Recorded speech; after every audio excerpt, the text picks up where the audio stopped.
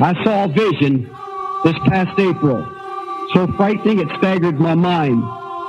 And for the past 3 months, I've tried to shake it off, but I can't do it. I've only had 2 in my life. And one of the clearest messages I've ever received from God in my life is this: use the next few good years left to prepare for a financial crisis. Get your house in order because hard times are coming. Number 2, I saw nature having labor pains, supernatural signs and changes that can't be explained by men. Worldwide disasters that we're witnessing right now, I see as labor pains in nature, which are going to become more and more frequent and more intense the closer we get to the birth of the kingdom of God. I saw major earthquakes coming to the United States. I saw worldwide famine, especially in China, India, and Russia. I saw the world's food supplies completely dwindled, millions starving. I saw coming a new kind of cosmic storm appearing as a raging fire in the sky, leaving a kind of vapor trail. Tornadoes, hailstorms, floods, and hurricanes are going to pound the earth with such intensity and violence that all of mankind is going to have to admit the world is under supernatural siege. Njoo iko nakuya karibu yetu. Boazi yepe iko nakamata video. Ona kitu nakuya pembeni. Unaona kitu nakuya iko nakuya tu, ndio kusogelea. Kuna vile nyumba ziko naisha ndugu wetu. Mungu atusaidie zifike karibu za master. Mama iko natembea na hoteli ya Kawapi.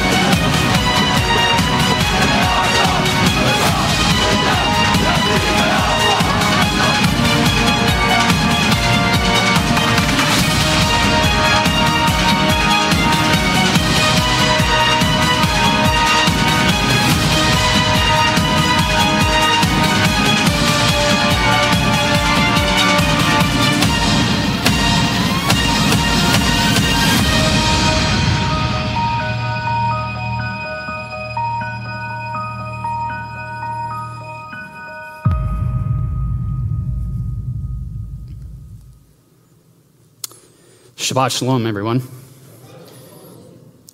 There's a little update on what's going on, just a fragment of what's going on. And in light of this, we're going to do something a little different than I actually wanted to do today. You know, this is something where you get into wrestling with the Spirit. And we're actually going to open up today by going to the 24th chapter of Matthew. And honestly, it's just not something I want to do. I've taught on this several times in the last year, couple years, actually. But the Spirit is so heavy right now that we're going to go to Matthew 24. And this correlates perfectly with what we're covering in Jude right now. And the message that Jude is conveying and the importance of that message, man, is that going to come out today? And so let's break into Matthew 24. And the first couple verses, I didn't put them up here. But you have the apostles. They're admiring the glory of the temple. And they bring Yeshua in on this to admire the glory of the temple. Look at the precious stones. And he says, do you see all these stones? Not one will be left on top of another. It's all coming down. I mean, the disciples were excited. They're in that moment of glorying in the stuff that, the psalmist talks about. The righteous would do this. They would take special care, and they would love the very dust of Jerusalem. And here Yeshua comes back. He responds and says, all of it's coming down. It's going to be destroyed, leveled to the ground. Well, obviously, this is going to prompt some questions, as you would expect. Well, in verse 3, this is what we read. Now, he sat on the Mount of Olives. And this is just kind of an interesting side note. We know this is at night.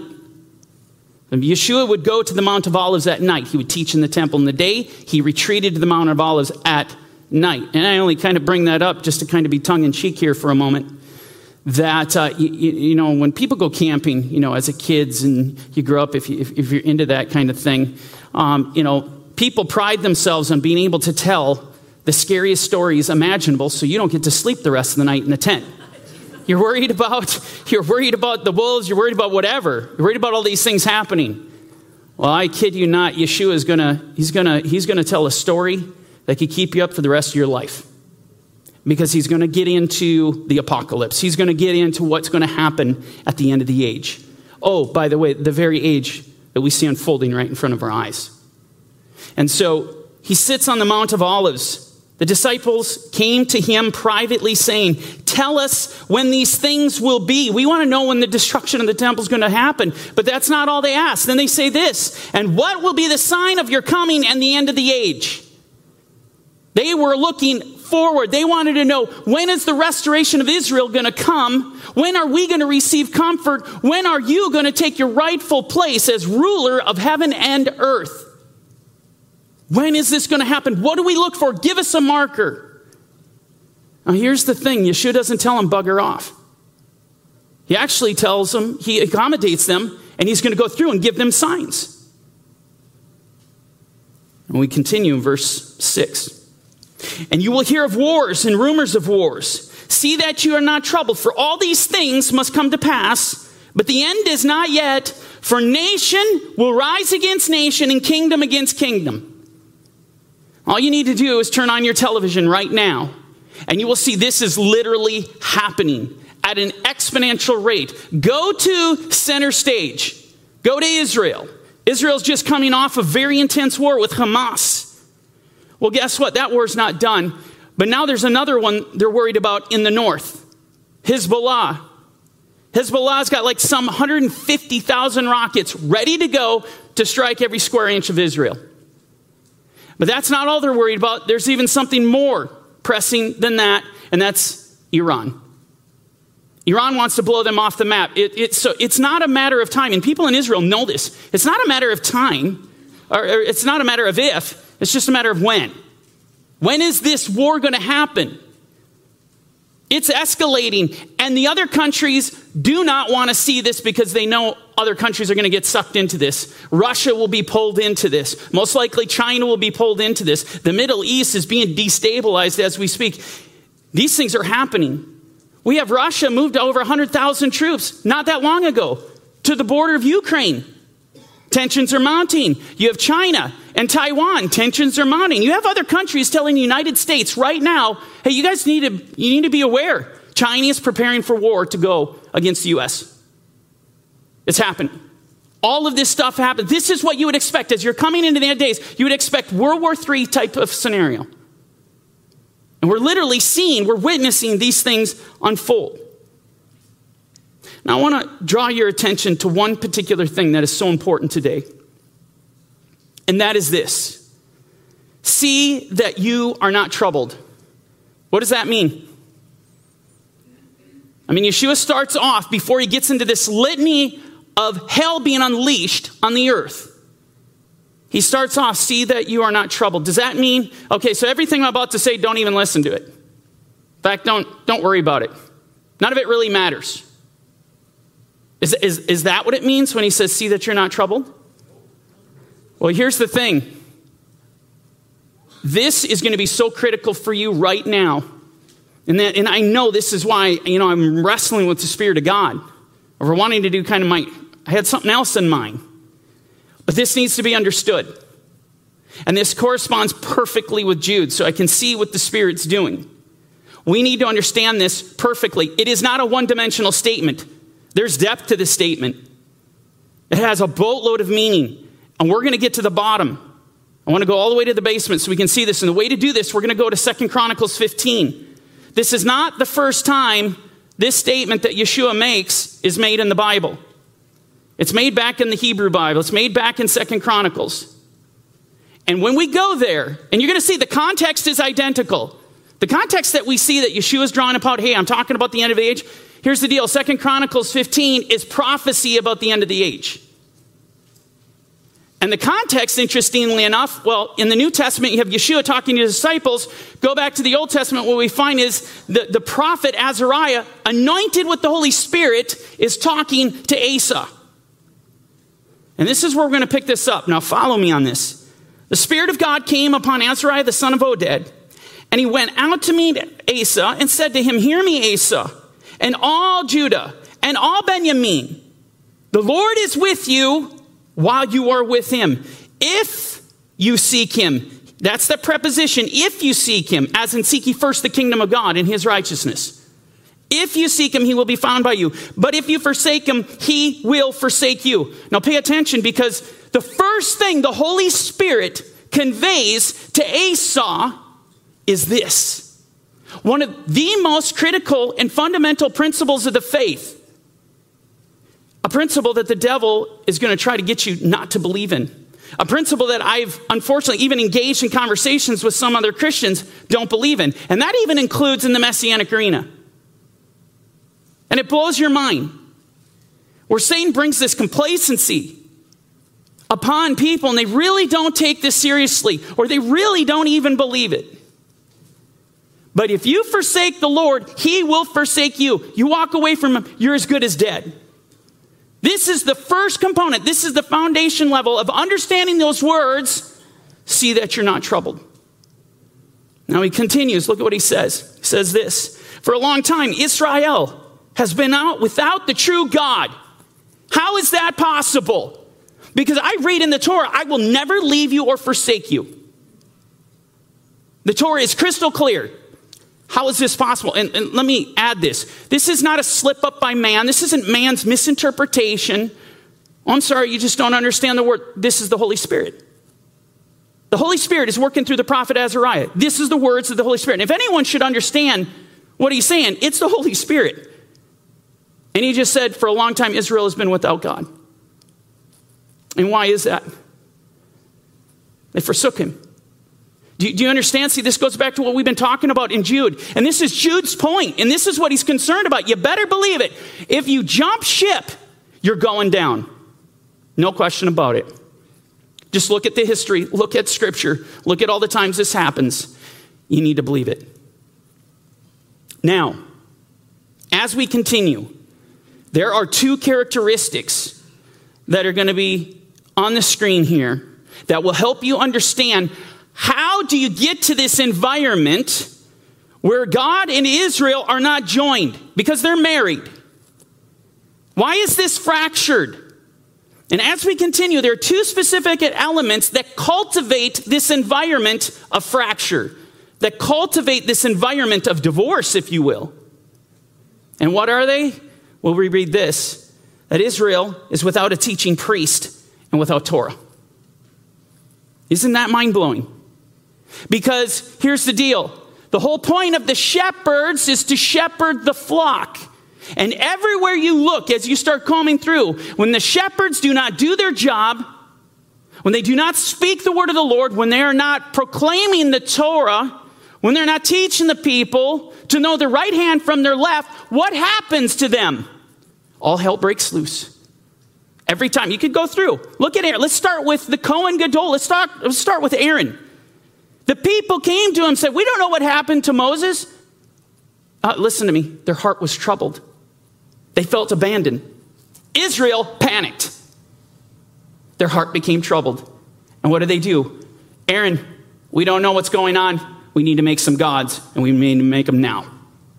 We need help. What did Aaron do? The shepherd, the one that was supposed to train them the right hand from their left, the one that was supposed to divide holy from unholy and the clean from the unclean. He consents. He does not, and actually the text in Exodus 32 says he didn't restrain them. He did not restrain them. This is what happens when the shepherds abandon their job. They'll still hold the position. Aaron's holding the position as Kohen Gadol, but he didn't do his job as a shepherd. And when the shepherds don't govern, watch out. And how does the Lord look at this? Just read Ezekiel 22. The Lord does not look favorably upon this. He gets angry when they don't make the distinction between holy and unholy. They're supposed to be communicating and teaching that. The people are supposed to seek the Torah from their mouth. We know this from Malachi. And so when the shepherds start governing the flock, everything falls apart. And you know what they're called? You know what these broken shepherds are called in Ezekiel 22? Literally called wolves. You can go read it. They're like wolves. That's exactly what the text says. This is exactly the point Jude is trying to get across. It's unbelievable. They're without law. You know, I look at the church today, and I see broken shepherds. I see shepherds that have abandoned their posts, and I see so many communities rejecting the Torah, rejecting the law. That cultivates the environment of a fractured relationship, a broken relationship. You do not want to be there when all hell is unleashed on this earth. That is not where you want to be. And this is what's being conveyed here. But look at this. We got good news. Verse 4, we read this. But when in their trouble, they turned to the Lord. In other words, they repented. To return to the God of Israel, sought him, and he was found by them. He was found. Again, I tell you, one of the most critical, important principles you will ever see in Scripture, one that you have to believe. And that is exactly what we read. You know, if you forsake him, he'll forsake you. But if you seek him, he will be found. And that talks about true repentance. And so you got to believe the promises. You can't believe the lies of the enemy that keep telling you, well, you've gone too far. Well, you're a hopeless case. You've been in bondage so long, there's no hope for you. Don't worry about it. Some of you have been years without healing. And so you do what the enemy does best, gets you to give up. You stop praying about it. Maybe whatever addiction you're dealing with, well, I've been dealing with this so many years, there's no point in trying. Yes, there is. There's a promise at the end of this. The promise, when you turn and you give everything to the Lord, watch out. Because no matter what sin you have committed, you know what happens? God forgets it. And instead of looking at any sin, this is the beauty. When you turn to him, instead of looking at all the sin, you know what he sees? He sees the blood of Yeshua. He looks to his son and his righteousness, and that righteousness covers you. And you no longer look like an unclean thing. That's the beautiful promise of the word. But again, it does you no good if you don't believe it. It does you no good if you don't act upon it. You've got to turn back. And in those times, there was no peace to the one who went out, nor to the one who came in. Oh, but great turmoil was on all the inhabitants of the land. All tribulation. This is prophecy. This is prophecy about the end of the age. Great tribulation fell on them. And why was there not peace as they're going out and they're coming in? Do you understand? Because all the safety is removed. Anxiety is on every side. Fear is on every side. It's not safe to go out anymore. It's dangerous. These are days that we are getting into. It's amazing the conversations you can have as you're standing in the line at whatever store you go to. You're talking to people you haven't met before. And literally listening to them. I mean, my eyes are as big as they get. You can hear them commentate, man, we're not living in a country that I even recognize. We're not living what they used to. I mean, people would go on and say, I used to not lock my doors. And now they're afraid to go to the car. I mean, do you understand where we're at right now in Bible prophecy and what is happening? It is unreal. And now as we continue, we're going to get to the quote that Yeshua quotes in Matthew 24. And he says this, so nation was destroyed by nation and city by city, for God troubled them with every adversity. Exactly what Yeshua communicates in Matthew 24. Absolutely incredible. This is what to expect at the end of the age. But listen to what follows. But you be strong. You be strong. Do not let your hands be weak, for your work shall be rewarded. Sound familiar? See that you're not troubled. The very thing Yeshua is telling his disciples that he's telling us today is exactly what the Spirit of God was telling Asa and all the inhabitants. He was telling them, be strong. Don't let your hands be weak. Well, now here's where we really start to dig into the more depth of what does it mean, see that your heart is not troubled. A part of that, and a part of understanding that, is looking toward the future.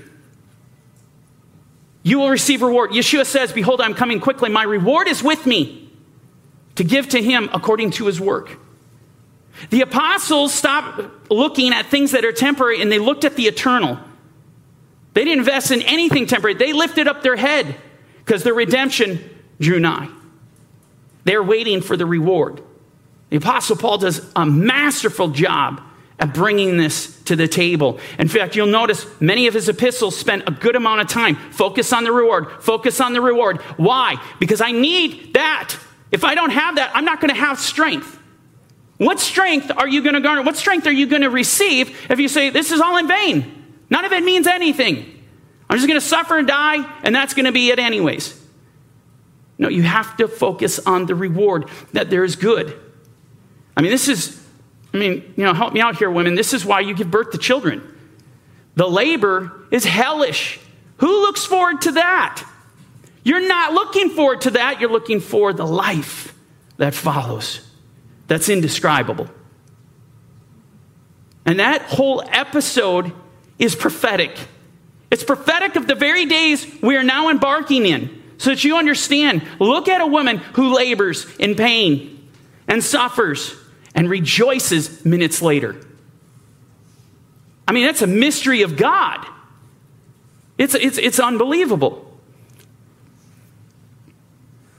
Asa is going to respond to the words of the Holy Spirit. And you want to pay close attention because this is how we need to respond. And this gets into the concept of what it means to see that you're not troubled. In verse 8, we read this. And when Asa heard these words and the prophecy of Oded the prophet, he took courage. He took courage. He believed every word of it. The reward is coming. Okay, I'm focused on the reward. I'm getting strength. When we hear Yeshua's words, before he goes into this litany of hell that is being unleashed, he says, see that you are not troubled. And that's understanding. We're focused on the reward. We need to be focused on that. It's a huge component. But now we're going to see a practical response. In other words, if in fact every one of you are going to leave today and say, you know what, I'm going to take heart. I'm going to take courage. What would that look like? Is that simply an idea? Oh, this is where it gets good. It goes on and says, and he removed the abominable idols from the land of Yehuda and Benjamin and from the cities which he had taken and the mountains of Ephraim. When the Spirit of the Lord had spoken to Asa, said, take heart, see that your heart is not troubled, he responded by casting down the idols. Every single idol that you have lifted up in your heart, I'm telling you, it's got to come down today. That's got to come down now.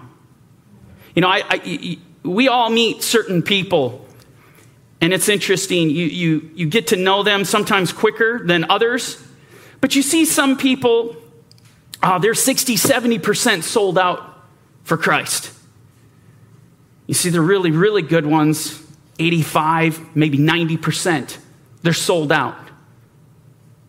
And the exceptional ones are 95 to 99%. Where they're just sold out. But here's the thing.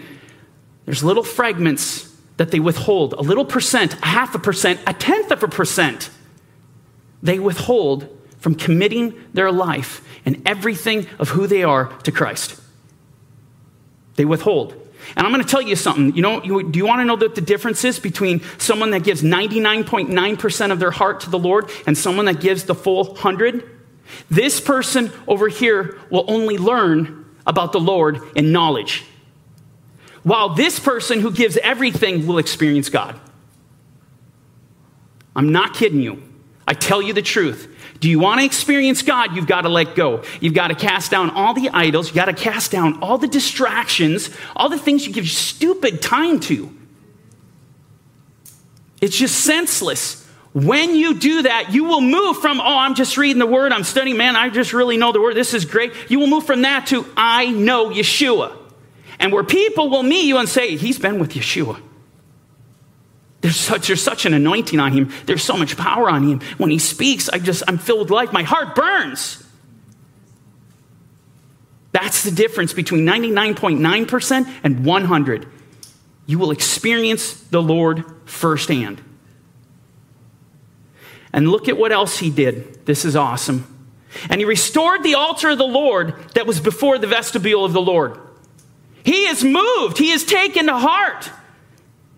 He's seeing that his heart will not be troubled, and there is true repentance. He is now repairing the temple. You will have to repair the altar of your heart. You know why this is so significant, the altar?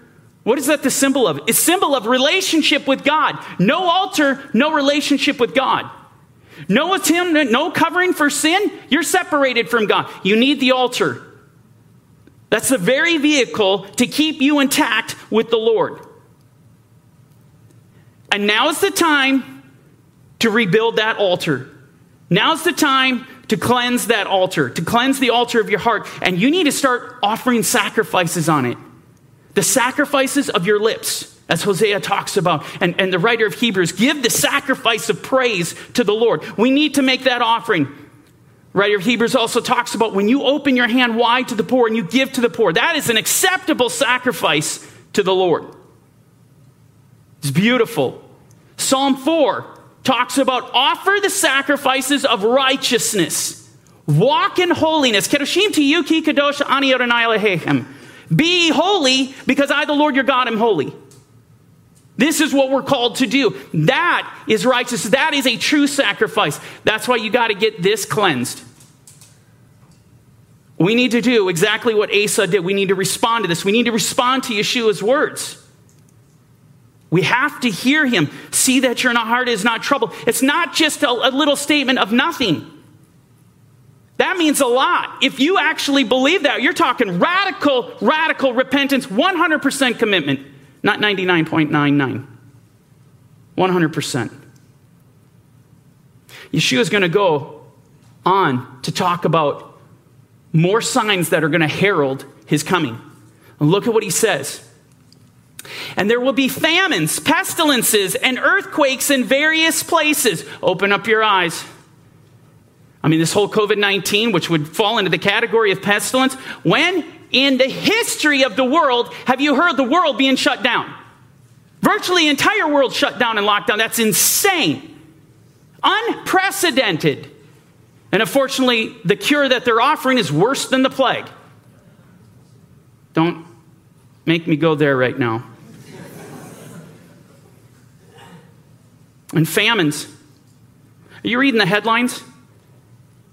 In regard to famines, this is nuts. Meat will disappear. Dire warning issued as food supply chain is breaking. We read this: rotting food, hungry masses, chaotic supply chains, coronavirus depends the U.S. food system. We go here, natural news, collapse, convergence.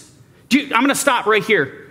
Do you understand what Yeshua is talking about when he talks about all these things? It's a convergence of all of these things.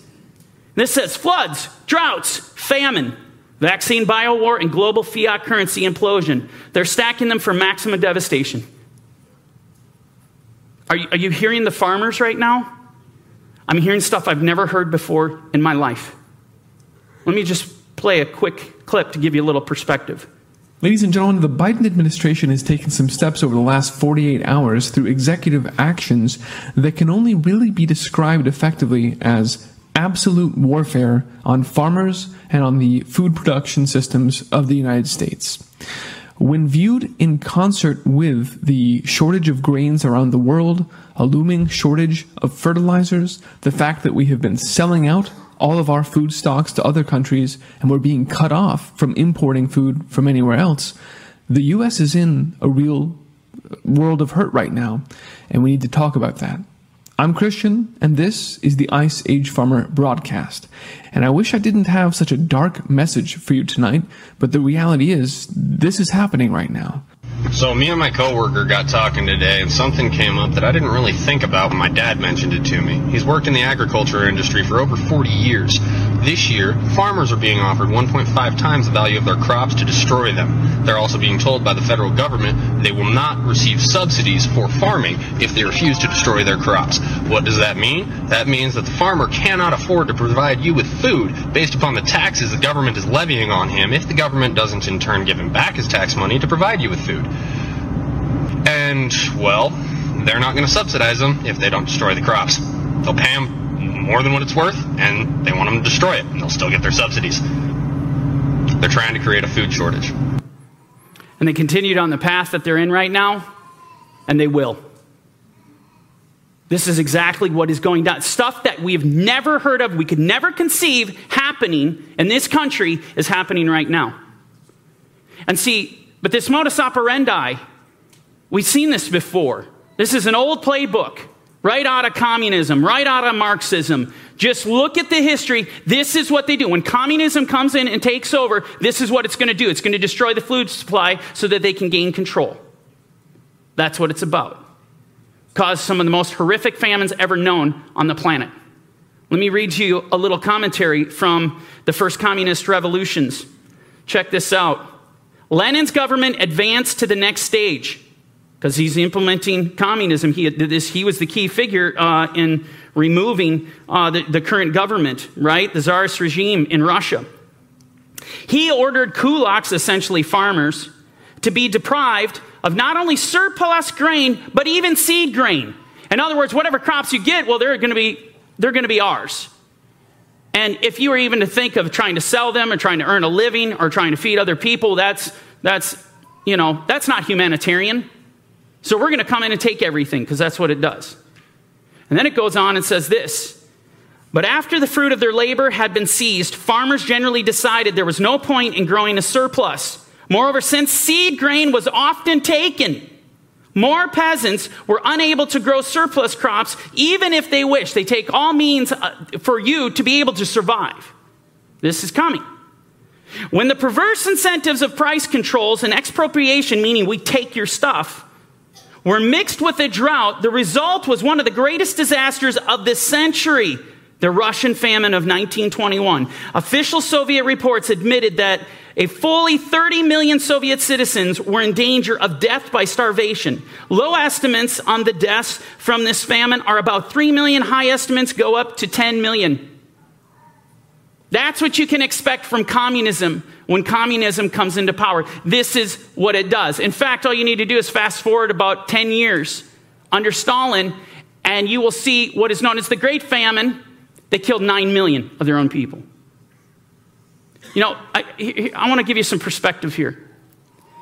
If you ever wondered, like in Revelation 12, we read about the devil. There's a war that broke out in heaven. What was the devil trying to do? He was trying to take over heaven.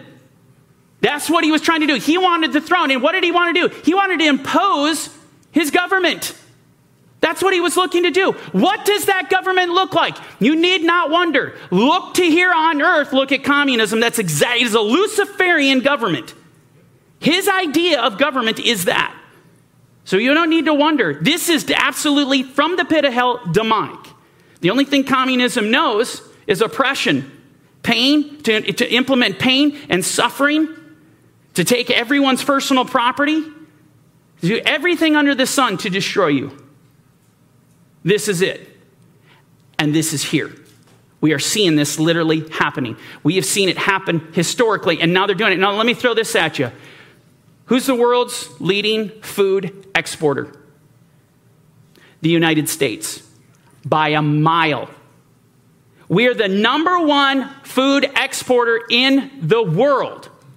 The second place is not even half of what we export. Now let's run through this for a moment. If we create a food shortage here and they continue to do what they're doing right now, you think it's going to affect America alone? It's going to affect the entire world. Where do you think all these people are sending food as they're feeding Africans? Where do you think they're getting this from?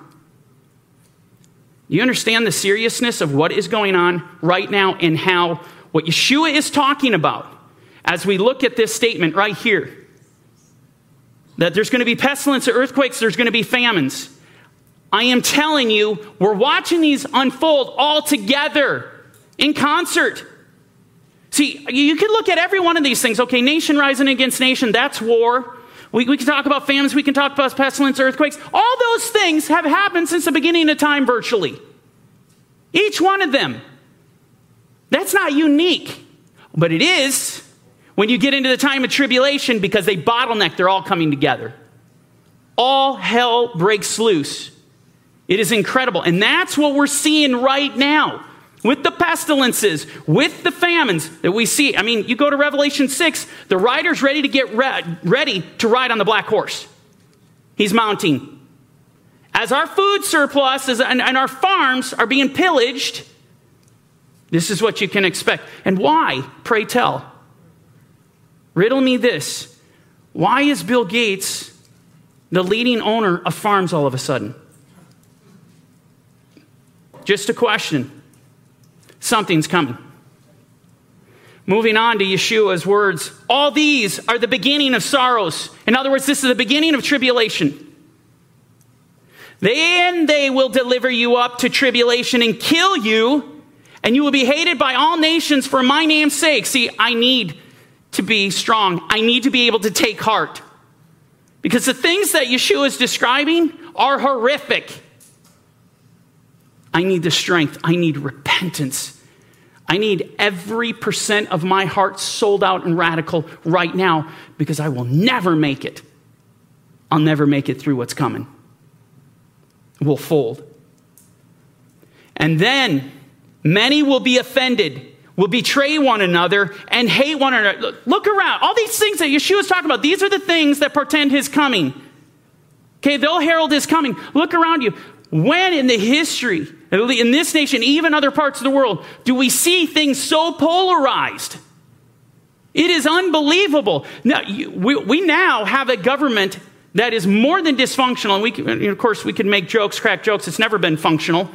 But it is dysfunctional because there's no going across the aisle anymore. You recognize that, right? Where, Republicans would work with Democrats, Democrats would work with Republicans. That's done. Those days are done. So the only thing left is one or the other has to totally take over. Do you understand that? We're being polarized where now families are being ripped apart. We're being categorized, polarized between the vaccinated and the unvaccinated. It is unbelievable.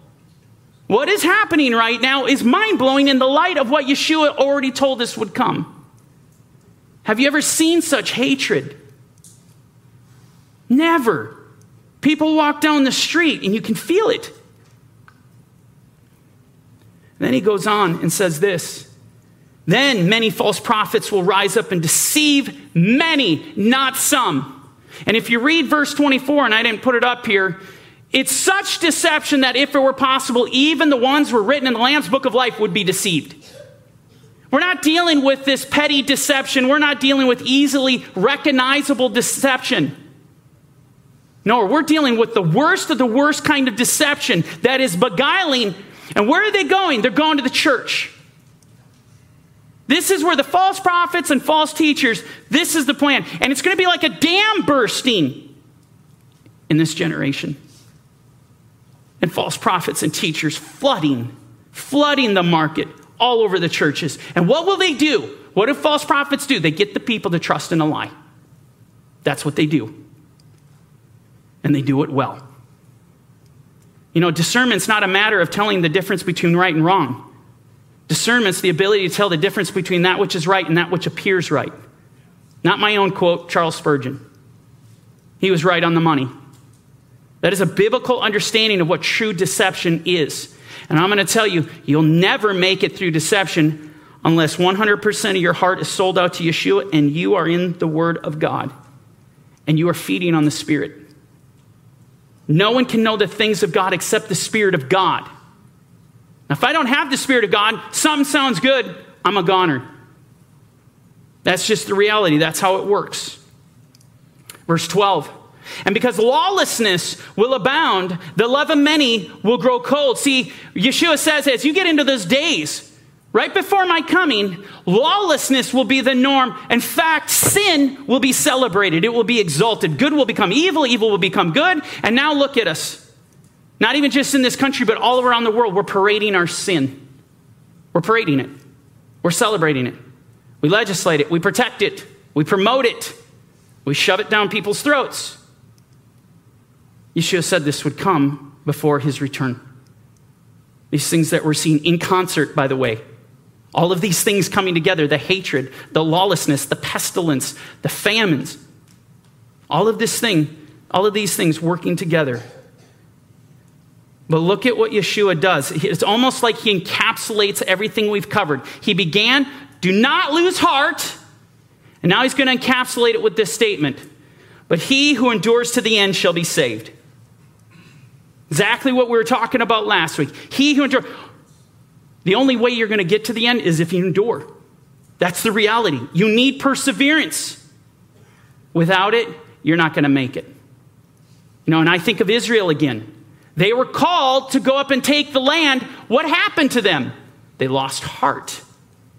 They lost heart. They lost faith. They were terrified. Fear overtook them. They couldn't handle it, and they didn't obey God because of the fear, because of the discouragement. So when Yeshua says, take heart, yeah, this is what we're talking about. We're talking your faith has got to be intact. And we read this in Revelation. Here is the patience, and that's endurance. You look in the Greek, it's endurance, perseverance of the saints. Here are those who keep the commandments of God and the faith of Yeshua. No matter, the culture here is getting more and more intolerant to the beautiful name of Jesus. They hate his name. And it's not simply hating a name. What do they hate? They hate him. They hate his character. They hate his word. They hate his personality. They hate who he is. It's unreal. It's so blasphemous. It's so vile where we're at.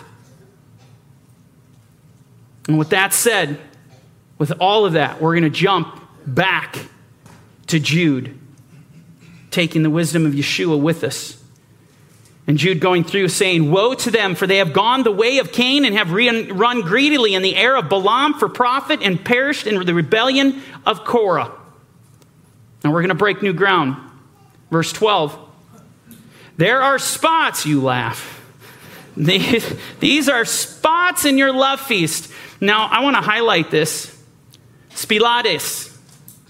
These are rocks or reefs in your love feast. And in the context of hidden. Now, to put this into a metaphor that you can appreciate, think of the RMS Titanic. Went out its maiden voyage, right? This glorious vessel that was supposed to reach the destination, New York. And it was going to be celebrated. Once it reaches its destination, it was so glorious and the people were excited. And this was a ship that was unsinkable. And you want to listen to me carefully because there are many people, many Christians that believe they're unsinkable, though they don't heed warnings. That scares me to death, because this is where Jude is going. See, because what he's saying is these spilades, these rocks are in your love feast, and you think of it, you're as a ship, and you're going. If you are not careful and you don't heed the warnings, they will take you out. These men are dangerous. Jude is really concerned about them. The whole focus of his epistle is on this. If you're not careful, and we think about what Yeshua what he just said, the dam's going to break, they're going to bust open, and they're going to flood the land. They're going to flood the church. All these false prophets, false shepherds, false teachers, false pastors. But they'll wear the mantra, pastor. They'll hold the position. They'll claim they know Jesus. That's deception. That's deceptive. And so he says these are spots or rocks, reefs, hidden reefs in your love feast, which is just simply, don't take that hyper literally in the sense it's only talking about festival. It's not what it's talking about. It could apply to that. It's talking about the union of the ecclesia. When you come together. Small, big, doesn't matter. And then he says this, while they feast with you without fear, serving only themselves. Why can they get, and how can they sit among us? How can they come over and partake bread at our houses? And not fear. What does it mean they don't fear? They don't fear God. They do not fear judgment regardless of their decisions that they're making, the choices that they're making. They have no fear. And these are the men that the Apostle Paul talks about in his letters to Timothy. They desire to be teachers of the law, but they understand neither the things they say nor the things they affirm. Right? They'll have a form of godliness, but they deny its power. They always are learning. They're always in the Word, but they're never able to come to the knowledge of truth. They spend hours a day in the Word, but never able to come to the knowledge of the truth. See, because their desires are still number one. Their fleshly desires and who they are. Pride overtakes men like this. These kinds of men are unteachable. It's amazing to me. They're unteachable. And they're not worried about community. They don't care about you. See, they're serving only themselves. They'll come into your midst. They're not worried about, how do I serve the community better? How do I serve these people that I'm going over to meet? How can I love on them? They're not worried. What are you going to give them? I mean, this is total corruption. He goes on. They are wells without water, or clouds without water. And I say wells because Peter's version, he uses the metaphor of wells. Jude uses clouds. They're saying the exact same thing when you think about it, because cloud, the anticipation is you see a big, puffy, black cloud. You're expecting rain. And when you're living, again, in the first century, and you're in the arid Middle East, and rain's coming, you need the rains in the rainy season. It is life. It is sustenance. That's what it is. They rejoice over it. That's why rain is considered the blessing of God. God comes, and he blesses his people through that. See, and what Jude is saying is that you have these people that look Christian. They're walking around, but they don't have any blessings. None for you. No life to give you. And he goes on, they're carried about by the winds. You think of the way Paul uses the metaphor. In the very same way, Paul uses the metaphor that there are certain people who are carried about by every wind of doctrine. Every wind of doctrine. See, these people are unteachable when it comes to the word, but they can go to YouTube and they can be buried in all sorts of kookball teachings. All over the place. And they can take this on like nobody's business. But when it comes to the word, they can't receive it. I've met these people. They scare the daylights out of me. It is unreal. These people exist. Late autumn trees without fruit, twice dead, pulled up by the roots. I think of that, and it didn't work out so good when Yeshua saw the fig tree without fruit. He cursed it. And his disciples were in awe. Let no fruit ever grow on you again. He was done. And that's jarring. But that's what's going to happen in Matthew 7 when all those professing Christians are standing in front of Yeshua and say, Lord, you don't get it. I did all these things. I was for you. I lived for you. And he's going to say, he's going to curse them. Let no fruit ever grow on you again. You will cease to exist. You're done. You're going to be cast into the fire. Trees that are supposed to bear fruit that don't bear fruit are worthless. It's a salt without saltiness. Verse 13. Raging waves of the sea, foaming up their own shame, wandering stars for whom is reserved the blackness and darkness forever. And so Jude's going through this litany of imagery. He's got rocks and clouds and trees and stars and sea. He's utilizing God's beautiful nature and what he's created to bring us understanding of who these men are. They all look the part, but they don't follow. They don't follow up. They don't provide what is needed, whether they're trees not having fruit or clouds without water. Now, as we continue, the writer's going to hit his crescendo. This is the crescendo of the epistle. Verse 14. Now Enoch, the seventh from Adam, prophesied about these men. Our writer is consumed with the book of Enoch. And here we see evidence again. Now he's going to go to the book of Enoch. He's literally going to quote Enoch 1:9. And this is his crescendo. This is where Jude wants to land his plane. And all these things that we've learned in the book of Jude, he's going to bring it down to the finest point. And what does actually Enoch 1:9 say? Well, it begins by saying this: Behold, the Lord comes with 10,000s of his saints, which is to say his angels. You can read Matthew 16, Matthew 24, Matthew 13. He's coming with his angels, the host of heaven. And they're going to take care of business. Now, this sounds pretty good. The Lord's coming. This sounds good until you read this. To execute judgment on all. To convict all who are ungodly among them of all their ungodly deeds which they have committed in an ungodly way, and of all the harsh things which ungodly sinners have spoken against him. This is where Jude goes. He goes to the end. Do you know this is exactly where Yeshua goes in Matthew 24? He goes to the end. Jude takes it and says, listen, you want to sin? You're going to end up in hell. You will be destroyed. You will experience the most unimaginable death you could possibly conceive. That is coming to you. See, but this is the part of the gospel that nobody wants to believe anymore. This is the part of the gospel that's getting left out, that's getting swept under the rug. And yet I tell you, because I've seen it firsthand, this is the part of the gospel that brings more people to the altar in repentance to cry out to Yeshua because they need him. And now they understand they need him. Because I'm going to hell if I am not saved. If I don't commit 100% of my heart to the Lord Yeshua, I'm not going to make it. I can remember growing up, and my wife and I, we've talked about this. But growing up, we grew up in the Assemblies of God, and the Assemblies put on this production called Heaven's Gates and Hell's Flames. And I to this day, I will tell you that brought more people to the altar than I've ever seen. Any production. It is unreal. And it was really a production kind of off the heels of the Jesus movement. There's a little gap in time, but this production started coming out. It was in and of itself like a revival. And the whole concept of it is you need to think about the reality of hell. And they would show different people in this little skit. And different people would die, and then they had to come to the judgment, but they weren't ready. And they were begging and pleading, oh God, please no, I don't want to go to hell. I don't want to do this. And it would be story after story. It was so powerful because this is what's going to happen. And you would see the moment the pastor would go up there and give an altar call, man, they would flood. People just got out of their seats, they got out of the pews, and they went forward because every one of them had a perspective that hell is coming, hell is real, and if I don't get right, I'm going to be there. This is what we need today. We need the whole gospel. And this is where Jude lands his plane.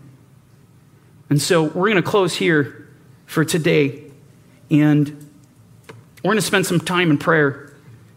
And I'm just going to encourage you, choose you this day whom you're going to serve. You got to get 100%. If you can tell yourself right now, I have not given my heart 100% to Yeshua, you got to do it now. Because we are embarking at the end of the age. And these things are starting to happen. So with that said, let's go into prayer.